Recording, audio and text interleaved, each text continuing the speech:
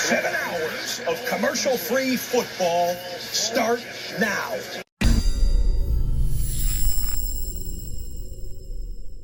What's up? What's up, y'all? Y'all heard what I said, Sports Entertainment Podcast.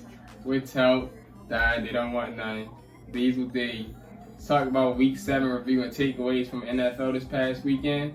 So, first topic I want to get to is the Tampa Bay Buccaneers. We already talked about on the last episode. We heard what he had to say. We heard what you had to say because they got blown out by the team with the worst record against the Carolina Panthers. You would want to say teams gonna be getting blown out, but them niggas, they got blown out. Dads got blown out. 3 points. So, but the Buccaneers, they continue to look mediocre. Is this the official downfall for the Buccaneers? I'm gonna say no, because they still lead that division right now. It's terrible. The NFC is wide open, like at the bottom. Like, it's vice versa. They are in trouble because the lower, some of the teams you didn't expect to do something are doing something, and they basically got the same record as the Bucs. But it's still a good thing for the Bucs, since the other teams, since there's so many upsets this season so far, they still 3-4 leading their division. So I say they're not really in that much trouble. In the NFC, at the bottom of the NFC, everybody got a chance. Everybody. Even if you're 2-5, you got a chance. Yeah, Darren said most of it. It's pretty much like, I forgot how that saying go. Like, it's not as bad as it looks. It's bad, but it's not as bad as it looks. As Darren said, as you just said, they lost to the worst team in the NFL, but that worst team just happened to be in their division. so it didn't hurt them that much because they still at the top. They got everybody under 500. So this one of them divisions where ain't nobody going at 500. The Bucs might be 9-8 winning the division. Shit, it could be the Saints. Yeah. But no, they in trouble. I said it last week. I ain't gonna say too much. That was bad. You had everybody that you could possibly have on the field. Will Leonard Fournette, Godwin. Evans had 96 yards, 15 targets, 9 catches. Yeah. Brady did he throw a pick at the end? But he was like 23 for like 40, like 290, no picks. But he had no touchdowns either. It's like, this is one of the most nastiest performances I've ever seen. It was just not the punts from the Bucs going up against the Panthers, saying they just traded away Christian McCaffrey, and they said they wasn't going to give up the season, and they went out here and beat the Bucs. And let's move on. Guess what? In dad words, I'm in hard Kevin right now. The two quarterbacks I want to lose the most are losing. Tom Brady and Aaron Rodgers. But hey, that don't take this as just because they might win their division, they win the Super Bowl. Yeah. See how y'all already said it. How I look at it, it's still not that downfall because you said their division isn't that good. But on the other hand, they gonna make sure they stay in it. Don't worry, I'm gonna go back and talk about the Falcons game too. That took away from the Falcons. And I saw at the game, they showed some referees going up to Mike Evans asking for his autograph. I put them on the bottom of ESPN. So what is going on with that? Let's see if the Buccaneers can recover. Because their offense do look nasty right now. And like you already said, it's not the same Tom Brady no more. But as y'all said, let's move on. Like, next topic, we already touched on it. The other team, the Green Bay Packers. Aaron Rodgers, after the game, he said that he's, quote, not worried and that the 3-4 Packers can recover. But, as we've seen, that offense looked broken. And my thing is, the Packers will miss the playoffs. Is that true for overreaction? Well, before Darren go, I'm going to just say this.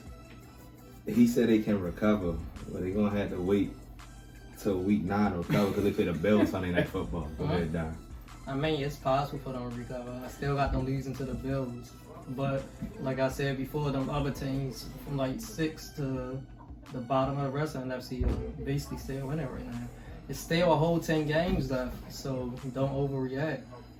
Just like the Buccaneers and the Packers, I'm going to keep saying this. Why are y'all not running the ball? Y'all probably got like 2 out of the top 7 best running backs in the NFL. They're not. They are good. That's everything. They are good receiving backs too, but you're not running the ball with them. You're not getting no what's it called, diversity on offense, because all you keep trying to do is pass the ball.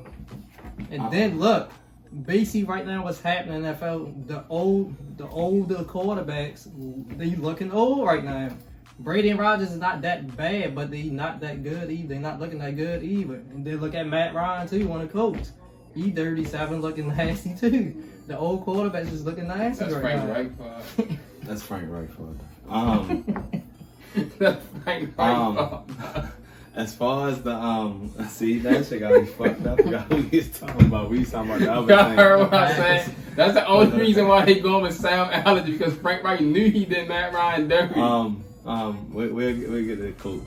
The Packers, they if they make the playoffs, they'll squeak by as that last seed. But they in trouble, and I'm gonna say they in trouble because look who they lost to. Look at all 7 games they played.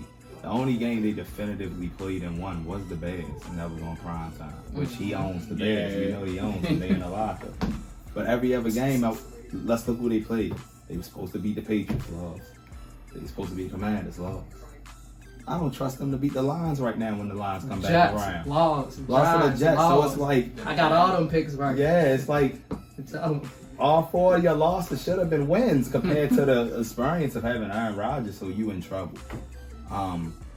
Guess what? The one thing the Bucs. The only thing that saves Aaron Rodgers is other teams fucking up, but they already doing good and helping them get back in. Yeah. Because them winning by themselves is not going to be enough. You need other teams to now lose and go back to their old self. Mm-hmm. Because y'all didn't expose yourself.